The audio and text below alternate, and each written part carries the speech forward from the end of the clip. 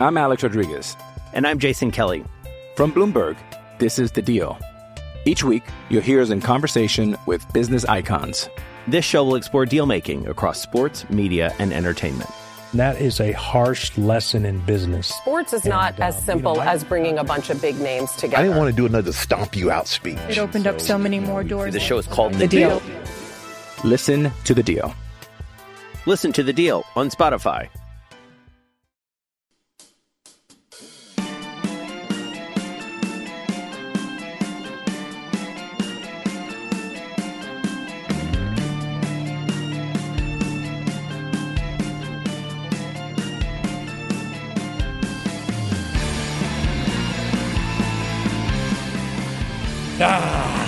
You damn right. Welcome to Thursday.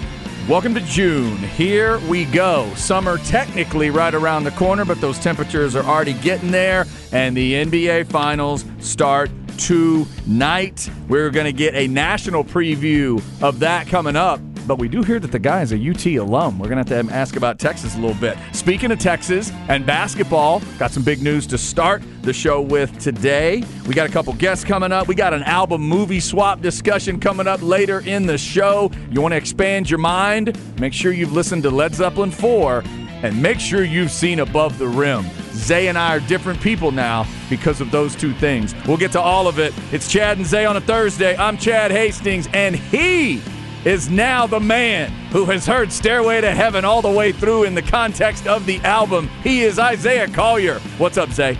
What up, Chad? Happy Thursday, everybody. Feeling good, feeling great. How are you? Woo, I'm doing good. How many chores did you get done around the house while Stairway to Heaven was playing? Not much.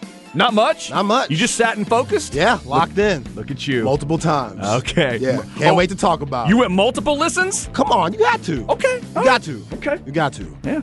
There were definitely parts of Above the Rim I watched multiple times.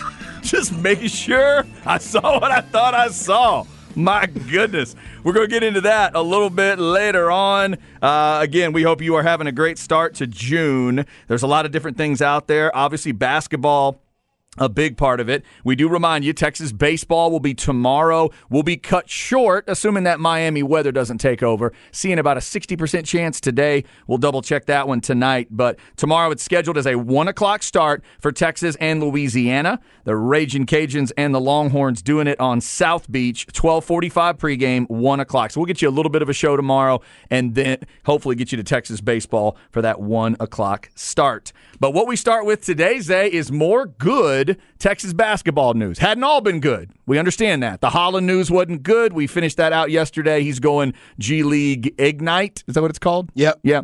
And the Johnson news was not good. He's the one going to Australia? Yep, NBL. Right. But there has been some good news outside of that, including some big names that are coming back. We already had the Tyrese Hunter story as he is coming back, and now I wake up to – actually, it was last night before I went to bed that I realized, oh, okay, we do have something to talk about, and Zay will be glad to talk about it. Dylan Mitchell is coming back for – now, what do they call it? It's a Safi? Sophomore. Sophomore year. They don't have many of those in college basketball anymore, so I had to learn how to pronounce that. He's going to be a sophomore next year. Give me your reaction to this. I'm hyped. I'm really hyped. Dylan Mitchell, he could be a key piece for the 2024 team in this upcoming season for Rodney Terry and the University of Texas. And when you bring guys in like Max Asmus and Caden Shedrick, Kendall Weaver, Zurich Oyema, and along with guys who have been here and went far with you last year in the Elite Eight, Dylan Dessou, Tyrese Hunter, and now Dylan Mitchell, you're starting to get your core, which is really exciting because a lot of people are picking Kansas. Remember, U of H is now in the Big 12. I know that doesn't mean much in football for a lot of Texas fans, but it sure does mean something in basketball. It better for this season for sure, right? I just saw Jarrett Walker, who's entering the draft. He's working out at U of H right now. They already got that Big 12 symbol on the court. So they're locked in. I just saw a BYU, football jersey with the symbol. Those guys, they're ready to come over. Because Sasser is not back, but Shed is. Yeah, Jamal Shed. Is that right? Yeah, exactly. Okay. So now the Horns,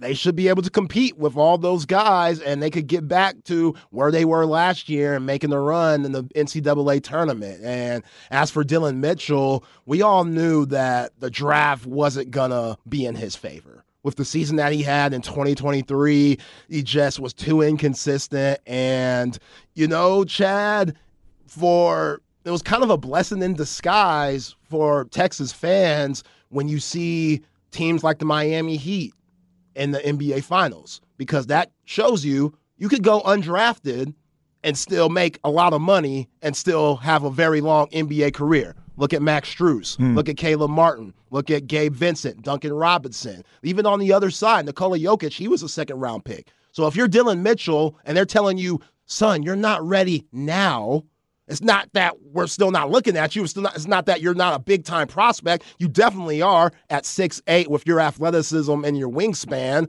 But NBA teams are going to look at guys, especially now, it's a copycat league in every profession. NBA teams are going to look at guys where they don't have to pay as much, who are very talented, that might not be drafted. So Dylan Mitchell isn't going to get that guaranteed deal being a second-round pick. Even though he had a really good combine, he did not work himself into being a first-round pick. He just worked himself into being drafted. I see a lot of mock drafts having him at 42, 45, 50 and stuff. And some mocks without him. Yeah, zero. Yeah. Some don't even have him on the board. So if you're in his situation, and as much as he loves Coach Terry, he said that that's his guy, one of the best coaches he's ever played for. He was vouching for him when Coach Terry didn't have the job. He wants to come back, and he could really do something special in year 2.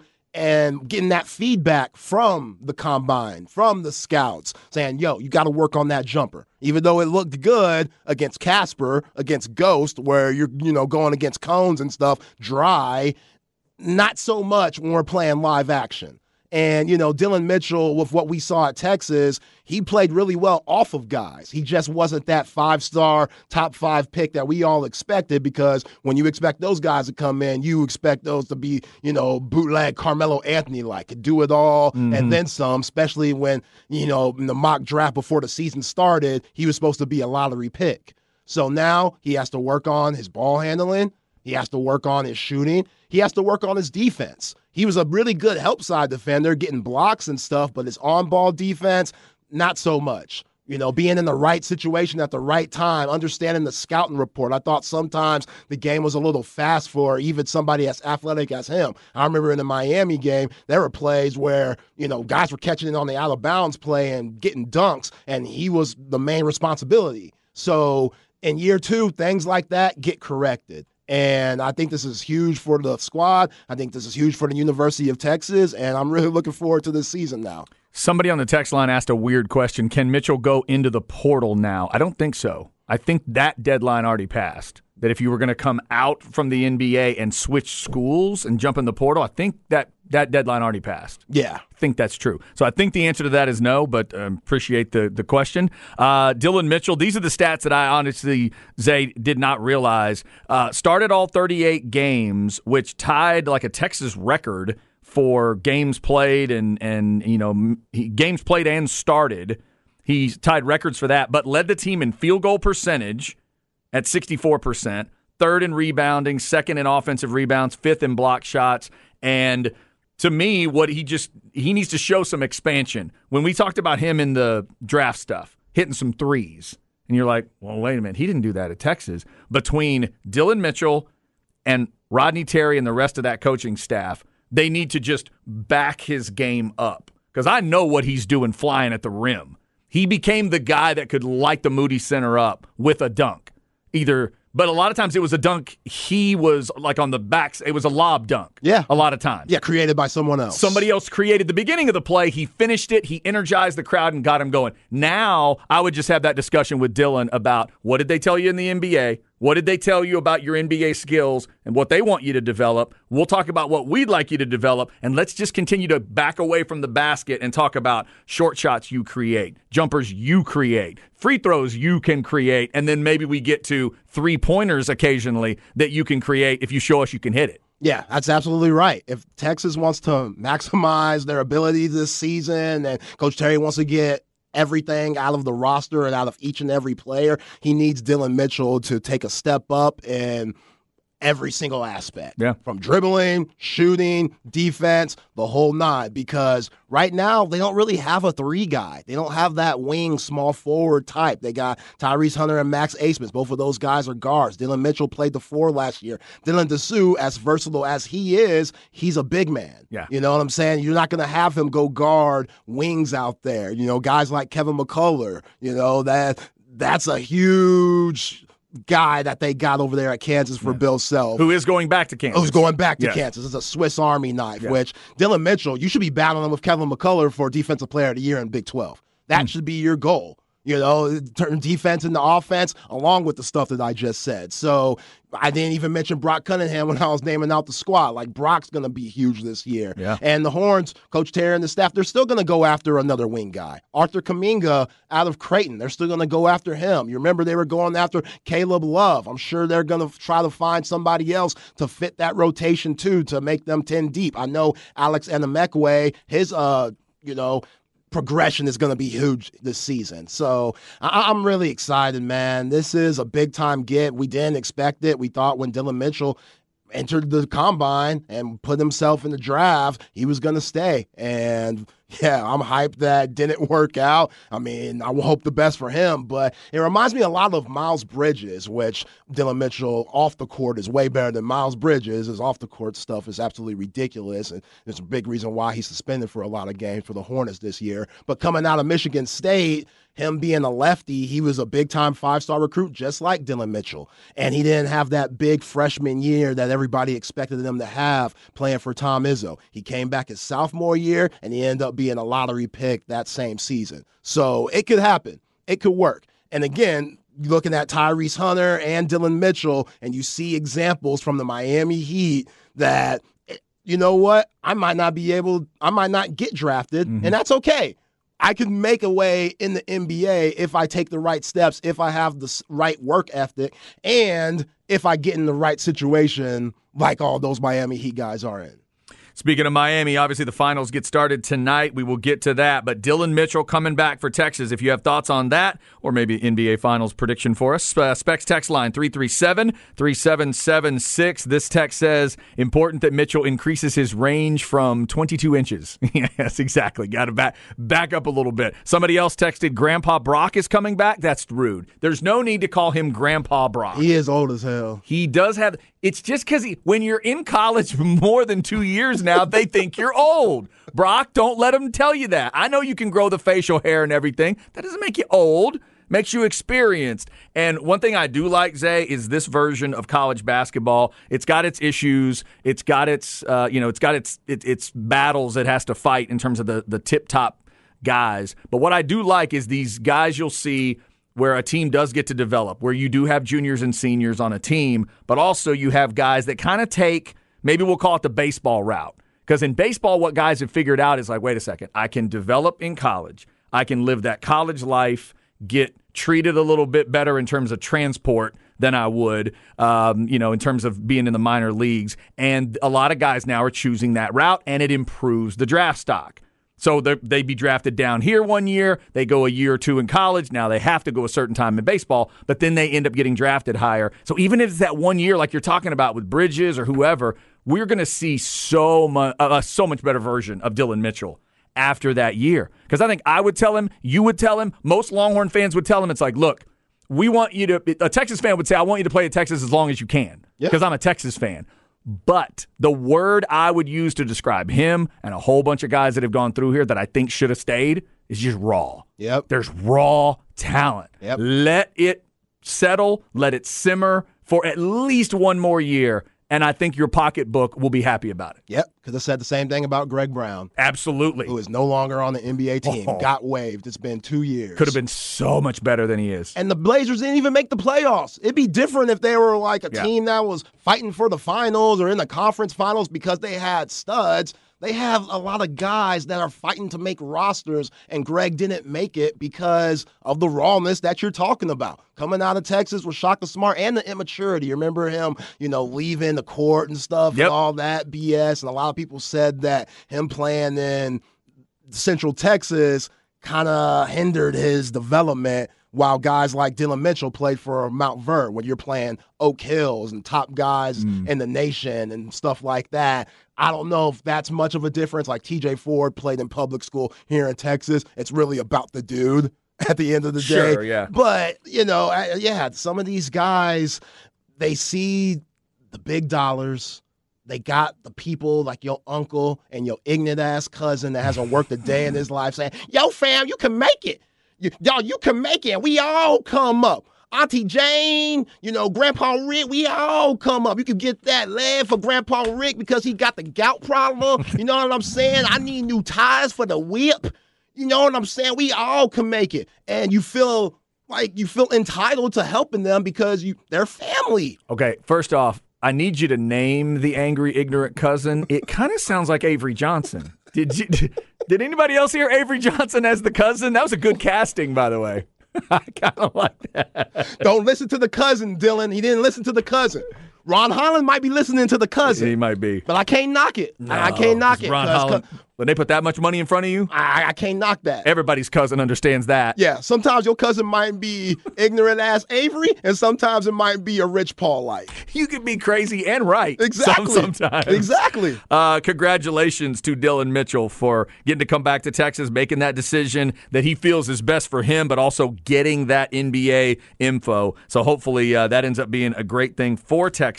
So that's a big story of the day college-wise around here. Big story of the day nationally in basketball, of course, is the NBA Finals. Game 1 tonight, Zay. 9 full days of rest for Joker and Murray and all these dudes. And I'm seeing Denver by 9 tonight. That chip on the shoulder of the Heat, it's massive now. The 8-seeded Heat against the 1-seed Denver. I haven't heard anybody picking the Heat to win this series. No.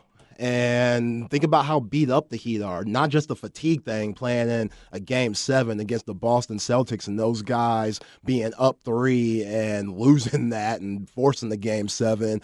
But Jimmy Butler, he hurt his ankle during that series. Or maybe it was during the New York series, but he hurt his ankle during this playoff run. Yeah, that last game, everybody was focused on Tatum. But during that time period, there was a little moment where something was up with Jimmy. Yeah. Gabe Vincent, he missed the game in the series. What is Kevin Love going to bring? Because Spoelstra didn't even play him Game 6 and 7. And you cannot play that small ball lineup when you're starting Strus, Caleb Martin, Gabe Vincent, Jimmy Butler, and Bam Adebayo against this very large Denver Nuggets team that has 6'10", Aaron Gordon, 6'10", Michael Porter Jr., 6'1", 6'2", Nikola Jokic. Even Jamal Murray, their point guard, is 6'5". And if they put Gabe Vincent on him, Jamal Murray, him and Drew Holiday, they're the best point guard post players in the association.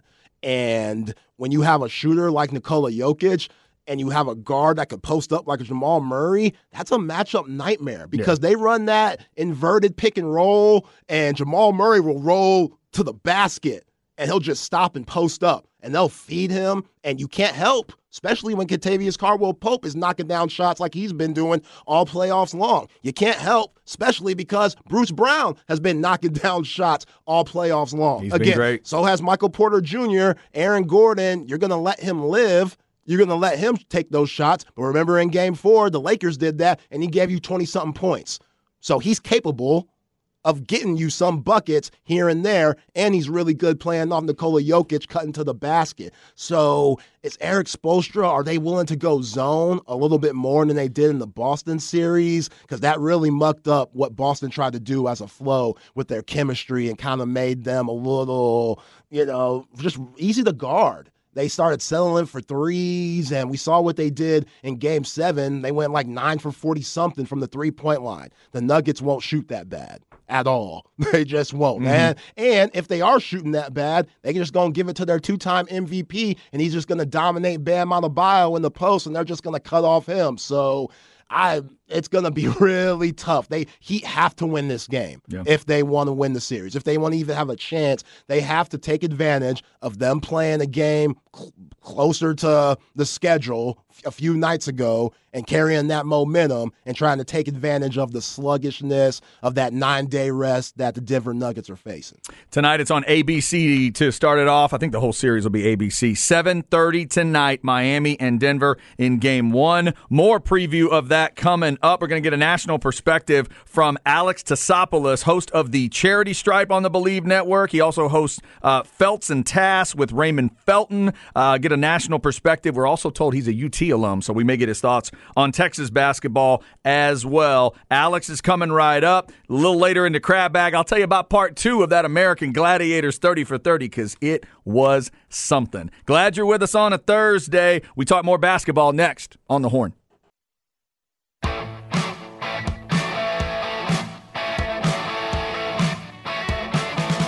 Chad and Zay.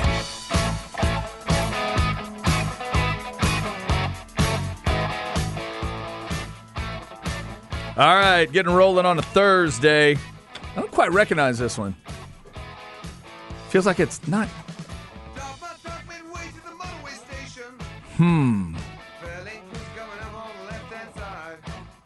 I feel like I'm going to feel dumb when you say it. Who is it? Tom Robinson Band. No, I don't feel dumb at all. I had no clue. Tom Robinson Band? Yep. You know what, Zay, I say it all the time. Sometimes I think it's, sometimes you just need a second meeting on that band name. Yeah. That's not going to get you very far. Like, Tom Robinson's got to be a badass for it to be Tom Robinson Band. Come on, fellas. I mean, got to reset. I want to think people probably thought the same thing about Tom Petty and the Heartbreakers. That's a good point. But at least you had "and the Heartbreakers." Yeah. Plus, it didn't quite sound like this. But that's a whole nother issue. That's a whole nother topic. Never mind. All right. We've got a lot of basketball on the board today, including the NBA Finals coming up tonight. Great news for Texas with Dillon Mitchell coming back. And to talk about it, let's get a national perspective on this thing. But we also hear he's got a UT perspective on stuff as well. Let's go to the Vaqueros Cafe and Cantina hotline and talk to Alex Tassopoulos, host of the Charity Stripe on the Believe Network, also hosts Felts and Tass with Raymond Felton. Alex, we appreciate the time. How are you? I'm doing very, very well. You mentioned Dillon Mitchell, and it was a great thing to wake up to on the West Coast over here. We've got a starting lineup now with Abbas and Hunter and Mitchell and Dessou and Shedrick. We've got ourselves a starting lineup. I'm a Longhorn, so I'm pumped about that. Yeah, as we were setting this interview up, the contact let me know, hey, by the way, he's a UT alum, so y'all can ask about Texas stuff. That's very, very cool. So when were you at Texas? I was there between 2013 and 2016, so right at the end of the Mac Brown era into the Charlie Strong era on the football side. Gotcha. So before we get into the NBA, you just mentioned it a little bit there, but how excited are you for Texas basketball now knowing who's coming back? I'm incredibly excited, and I think this is a team from a talent perspective. They can do a lot of things, a lot of good things next year in the Big 12, and I'm really happy for Coach Terry for holding on to guys like Hunter and Mitchell. I didn't think they were ready to go to the bigs yet, and I think they'll do a lot better with one more year of college basketball under their belt. They can head to the draft next year and up their stock a little bit. So excited about seeing this team for sure. Yeah, Alex, if you were Tyrese Hunter and Dillon Mitchell and you got feedback from the NBA scouts, what would you tell those guys going into their next year in Texas? So when the 2024 season is over, if they're ready to come out of the draft, what will they have to have worked on in order to be, available to get drafted? I think from Hunter's standpoint, he showed last year that he can get into guys defensively. He's a really good one-on-one defender. But we had Marcus Carr, right? He was our primary ball handler. And now I think that, Hunter will be slotted into a different position and will be able to show more of a playmaking side to his game. He was hot during the NCAA tournament. He shot the ball really, really well from three. If he can continue to do that, of course, that's something that NBA scouts are always looking for. But as far as I'm concerned with his size, or his lack of size, rather, the playmaking ability has to be there where he can facilitate and create for others. And Mitchell, for him, it's just the three-point shot and being more aggressive on the offensive side. He played a lot of the dunker spot this past season, But for the most part, he wasn't playing more than 25 minutes in a game. He'll have the opportunity to play 30-plus minutes this upcoming season, and it's going to be his time to shine. This is a guy that, coming out of high school, you looked at those mocks before he stepped on campus in Austin. He was supposed to be a top 15 pick, and obviously that wasn't how things went down just in the regular season. But that just means he wasn't ready. But he's got the talent, he's got the athleticism. The bounce is unreal. I mean, that guy vertically can just do a lot of things that a lot of other guys can't. So it's just being more assertive for him, and things will fall into place for sure. Again, talking with Alex Tassopoulos from the Believe Network, an NBA analyst. If you want to follow him on Twitter, at Toss.0. Very nice Twitter handle. Love that. Alex, as we get towards the NBA Finals here, a lot of folks picking Denver, the 1 seed facing an 8 seed. Let's look at this from Eric Spoelstra's perspective here. If you're coming at it from his perspective, and knowing you got to steal one of these 2 games coming in Denver here, what do you think he does? How do you deal with Joker? How do you deal with Murray and just all the depth that Denver's got? Do you think that he'd have a chance here? I think they have a chance. I think it's always easier for the road team to steal game 1 than game 2. Home crowd, it's going to be electric in Denver for sure, but sometimes that energy can be a little overwhelming for a team. And we've seen in these playoffs thus far that the road teams have actually fared pretty well on the road, pretty well in game 1, rather. So I think you would just kind of throw all your chips in the basket of trying to get that first game. The real question mark for me is, Bam Adebayo is going to be on Jokic. We might see a lot more Zeller minutes, Kevin Love, and maybe even Yurtseven, who hasn't gotten any PT thus far in the playoffs for the Heat. But I would try and play Jokic straight up, and I wouldn't bring the double, because he beats the double. You're in a 4-on-3 situation. You're going to lose that, with Murray and Porter Jr. and Aaron Gordon in the dunker spot. So I'd play him straight up, see if Jokic in game 1 and game 2 can score 50 back-to-back, and just make sure and limit those other guys as much as you can. They contested the three-point ball incredibly against the Celtics. I think they're going to give KCP, MPJ, Jamal Murray some real trouble in a way that they haven't seen when they played the Lakers in previous series. Alex, how impressed are you with Eric Spoelstra and his ability to play chess from series to series, from Budenholzer out-coaching him, then you go to the Knicks, you out-coach him, and then you just see what he did to Missoula, and it's just the confidence that those guys feed from him that goes all the way up to Pat Riley. Then you see guys like Jimmy Butler, and then all the guys that just undrafted going into this series against the Nuggets. What role players do you think is going to have the most impact? Do you think it's going to be those undrafted guys in Miami, or the KCPs and the Michael Porter Jr.'s or the Bruce Browns for the Nuggets? I think both these teams on both sides, their role players are going to have to continue to step up. I mean, Jimmy Butler and Nikola Jokic have been the 2 best players in the playoffs, and go figure, both these teams are in the finals.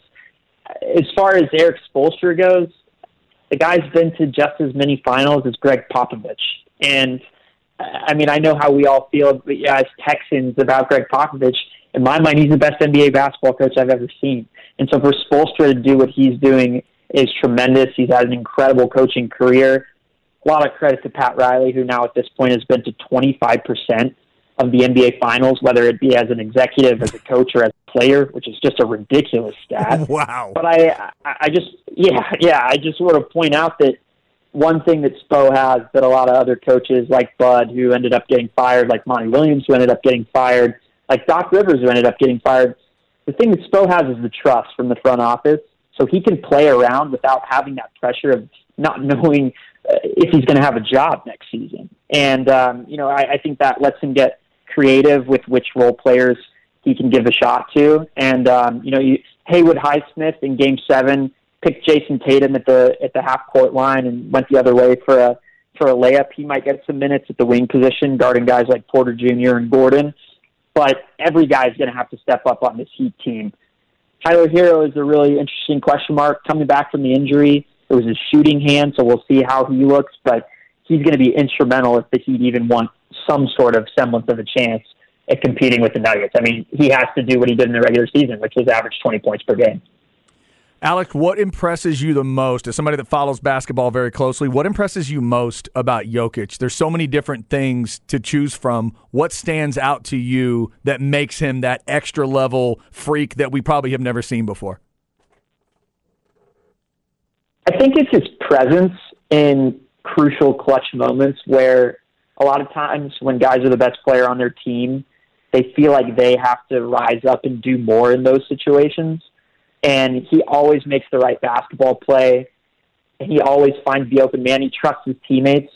In that Lakers series, just watching him go at Anthony Davis, who's one of the best big men in the league, but as he saw Anthony Davis getting worn down on the defensive side, he would push the tempo. So it's just those little things where he notices something in the defense, in their scheme, or in their personnel, guys getting tired, and he attacks it.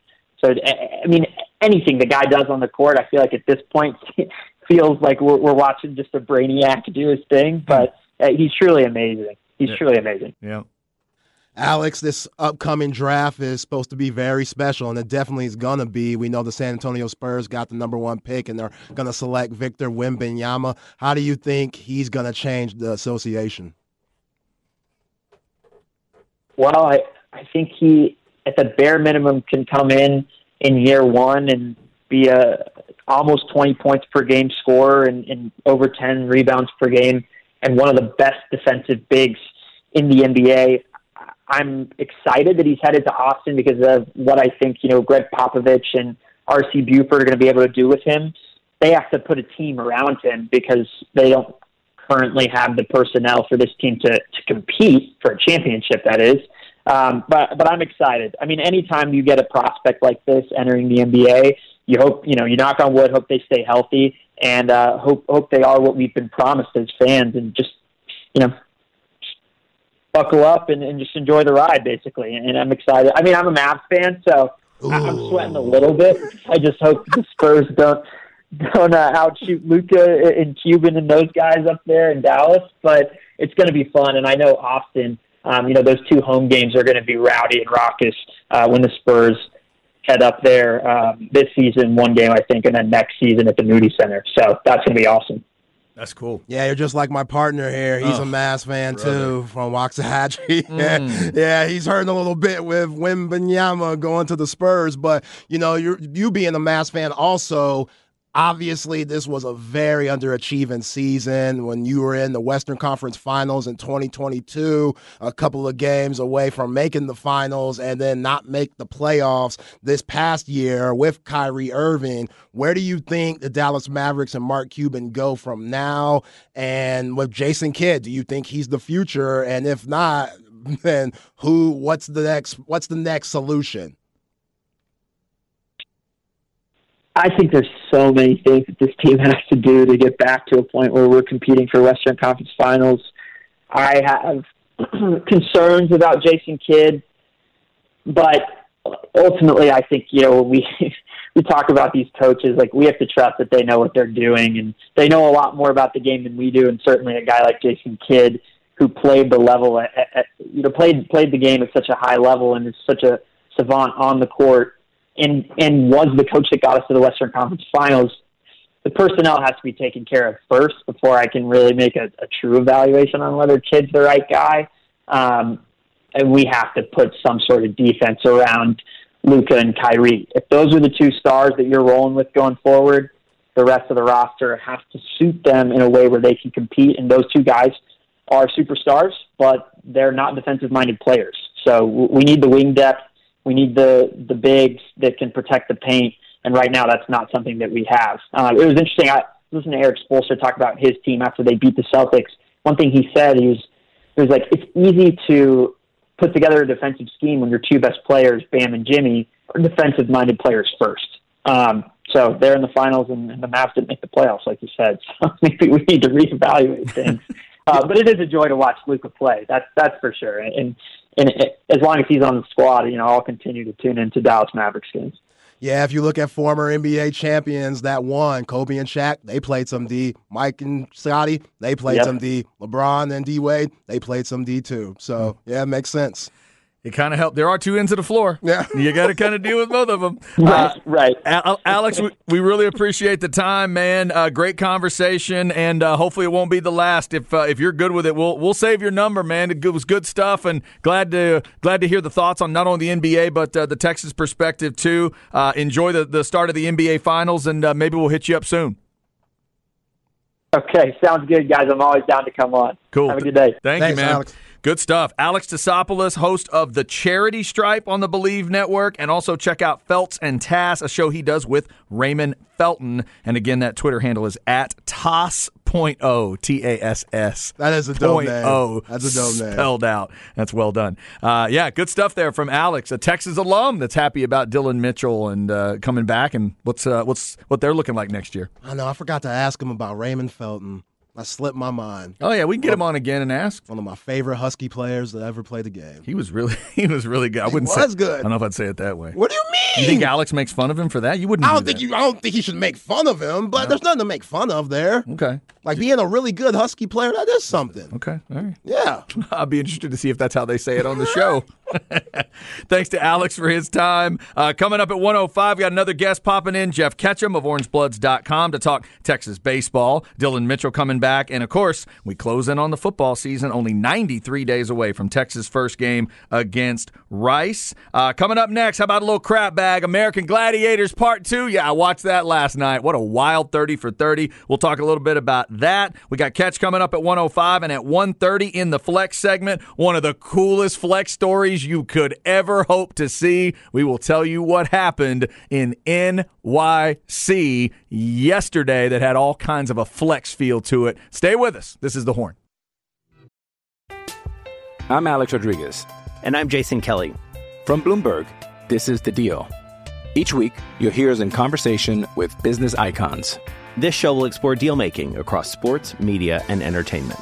That is a harsh lesson in business. Sports is not as simple as bringing a bunch of big names together. I didn't want to do another stomp you out speech. It opened up so many more doors. The show is called The Deal. Listen to The Deal. Listen to The Deal on Spotify.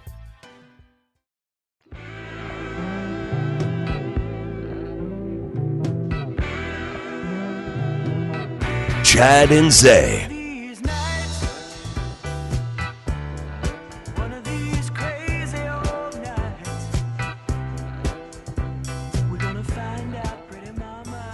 All right, rolling through a Thursday. Welcome to June. The Eagles. This one I know. One of these nights from the Eagles. Don Henley playing the drums and singing. It's good groove. Yeah, the Eagles they're kind of polarizing. There are some people like the dude who will tell you that they don't like the Eagles, but in general, I think it's good, easy listening rock. Yeah. I don't mean easy listening as an insult. Some music should be easy to listen to. Everything you listen to shouldn't be difficult to listen to. Right. Those people drive me crazy. The ones that'll tell me, I wake up every day and I listen to thrash metal all day. Really? That's all you listen to? Tough. It's got to melt your brain. Or like really high level, fast, complicated rap. If that's all you listen to, I just don't know how you calm down. Oh, yeah. I have to take mad breaks from Busta Rhymes. Right, exactly. Like Love them. It's impressive. Love them. Can't go there all the time. Can't, not at all. Got to have a little Eagles ready to go. Let's just chill out. Play Hotel California. Let me just chill out for a second.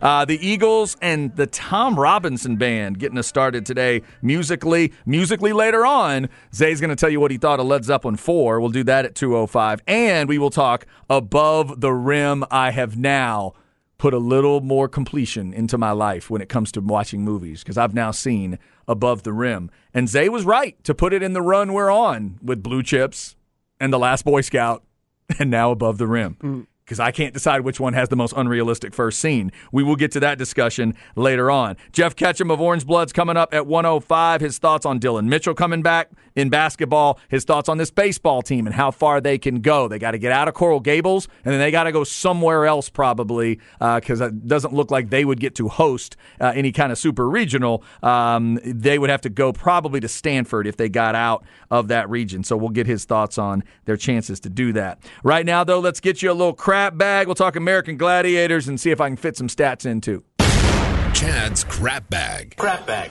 If you need an easy way to remember it, Just think of a bag of crap. Brought to you by AV Consultations, 255-8678, or go to avconsultations.com. I was using my cameras that AV Consultations helped set up today to check some stuff out at the house, even when I wasn't there. They can do that kind of stuff for you. avconsultations.com. All right, Zay, I finished up the American Gladiators 30 for 30. It was an unexpectedly great one. I didn't know. I had my expectations set pretty low. It's not quite like the two Escobars. Like, that might be the most unexpectedly good one they've ever had for me. That one about the soccer and That's your favorite? Not my favorite. It's my most unexpected favorite. Okay. The one that I didn't necessarily, I went in thinking, all right, I'll check it out, and it just ends up being phenomenal. This isn't quite like that, but I had kind of a low bar, and I didn't know there was so much complexity in the American Gladiators. But part 2 rounded out last night, and there's just all kinds of weird stuff with this show. We talked about yesterday the way they treated the gladiators, the lack of pay, the lack of health care, the injuries that was sustained, steroid use, and all these things that you probably thought of some of it, you just didn't think of all of it together. And some of them telling their stories and how things played out was incredible. There's a discussion that runs through the whole thing about, did one of the creators of American Gladiators cut another creator out of everything for years?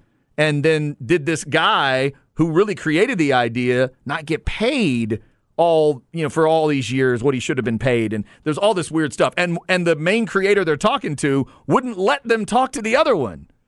But that's weird. But in part 2, spoiler alert, you get to find some stuff out about the other guy. So they do an incredible job of telling the story, and it is definitely one I would recommend. The American Gladiators, 30 for 30. It is a pretty wild story, wild ride. And here's a great little fact that you can still go watch it, whatever. Just a goofy little fact. Both times, there were 2 runs of American Gladiators that I forgot. They brought it back they tried it in 2008, I think it was, with Hulk Hogan as the host. I forgot about that. Okay, that's what I remember. That's what you remember. That's exactly what I remember. It was a bit of a watered-down version. The games weren't as violent, and it was a different version of it, but they tried it again. It didn't ultimately work. Both American Gladiators, when it started up, were during a writer's strike. I never realized that. I never would have thought of that. But reality television is obviously something that can help you in a writer's strike.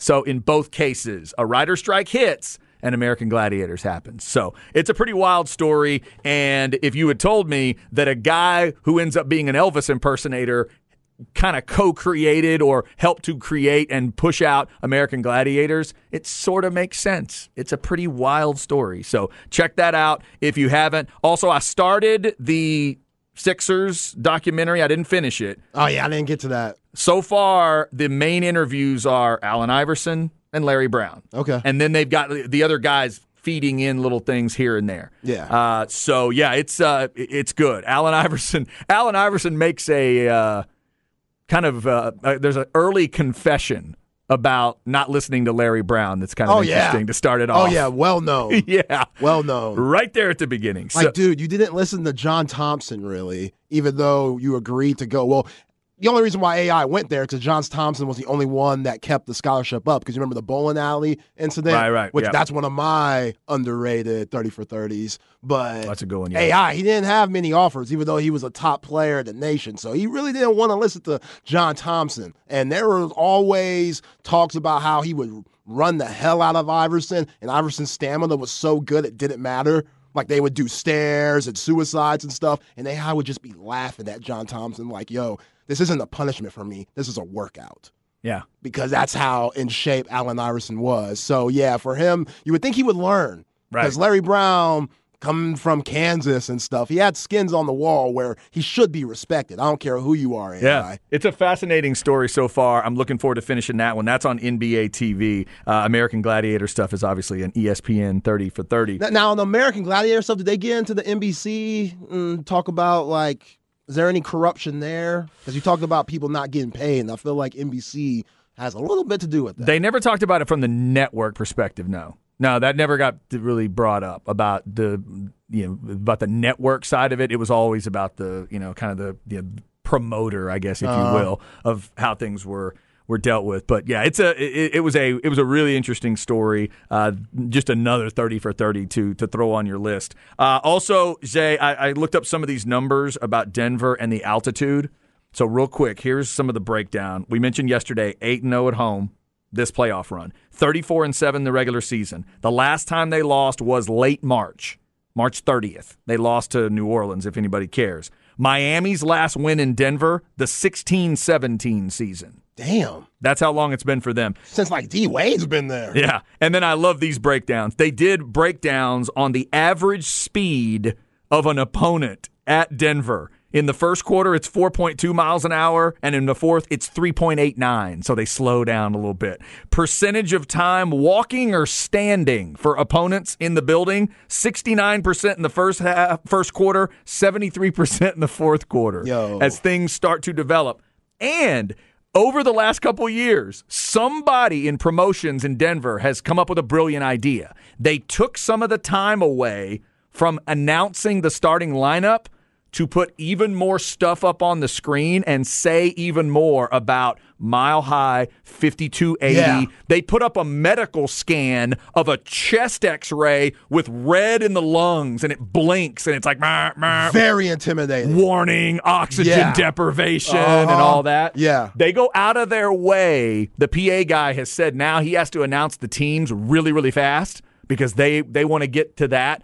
And they've got quotes from all these players around the league, LeBron-level guys that would admit, yeah, it's tough. It's tough, and they put it in your head. Kevin Garnett, I saw, was quoted as saying, no, they put it in your mind, and you kind of have an anxiety attack if you're not careful. Oh, he played them 4 times a season because the Timberwolves, that's their division. So he knew about the Mile High and what went down, which I remember who it didn't phase. It just shouldn't be a surprise to anybody. When Kobe Bryant and that Lakers team beat Melo and them in 2009, they swept them the year before when they had Iverson, and then they traded Iverson for Chauncey Billups. Great trade. Even though Iverson's the way better player, Chauncey was a way better fit for the Nuggets at that time. And when they went in there and Kobe was hitting big shot after big shot and biting his lip and grunting his teeth and stuff, and I was like, yo, this dude is a different type of killer. It takes a different type of killer to go up there and win a series. It's tough. They say to really get acclimated to the altitude, you need like 2 weeks.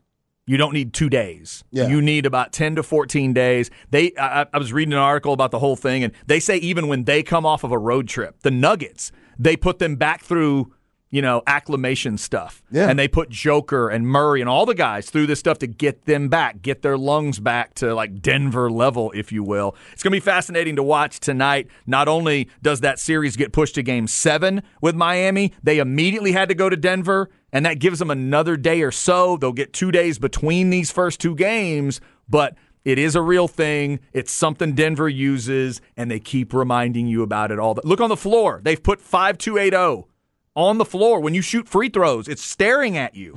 They literally put it on the floor, Zay. Like Boston put the 6 for Bill Russell. They have put 5,280 on both ends of the floor. Means. Wow, They're just reminding you. One of my favorite places that I've ever been is the Pit in New Mexico. And they're up at altitude. And as you walk down the visiting the tunnel, well, it's both teams, but the tunnel to get to the floor, painted on the wall, down the wall, it says, "Welcome to the Pit, a mile high and louder than ... So they make you go all the way. And then when you go from the bench and walk all the way up this ramp, you are gassed at the top of the ramp. Yeah. So coaches and players have to adjust to even that little detail at altitude at New Mexico. So Denver's doing some of that stuff. Just look for that tonight in Game 1. I was in Breckenridge, Colorado a few years ago for a wedding. I was exhausted, and I didn't run at all when I was there. They were going on hikes and stuff. I had to cancel. I was like, I ain't going on no hike with y'all. What's wrong with y'all? Yeah. I ain't doing this. I ain't used to breathing out here. And the elevation's way higher there than it is in Denver, but still, it was serious. Yeah. So I can only imagine playing an NBA-level playoff game, as in shape as these guys are, professional athletes, whatever. Yeah, it could still be intimidating and very tough. They threw a list out of things that have happened in these playoffs in Denver. Weird things that opponents have done. Remember when LeBron was free and wide open for that dunk and he screwed it up? Yeah. That was in Denver. Yeah. that was in the altitude. Like, it's just weird stuff that'll happen. It messes with you. We'll see if it messes with the Heat tonight. 7:30 ABC is where it happens. Up next, your 1 o'clock hour. We'll see if we can grab Jeff Ketchum of OrangeBloods.com, talk some Longhorn stuff. We are 93 days away from the first game of the football season. You're going to hear all the games right here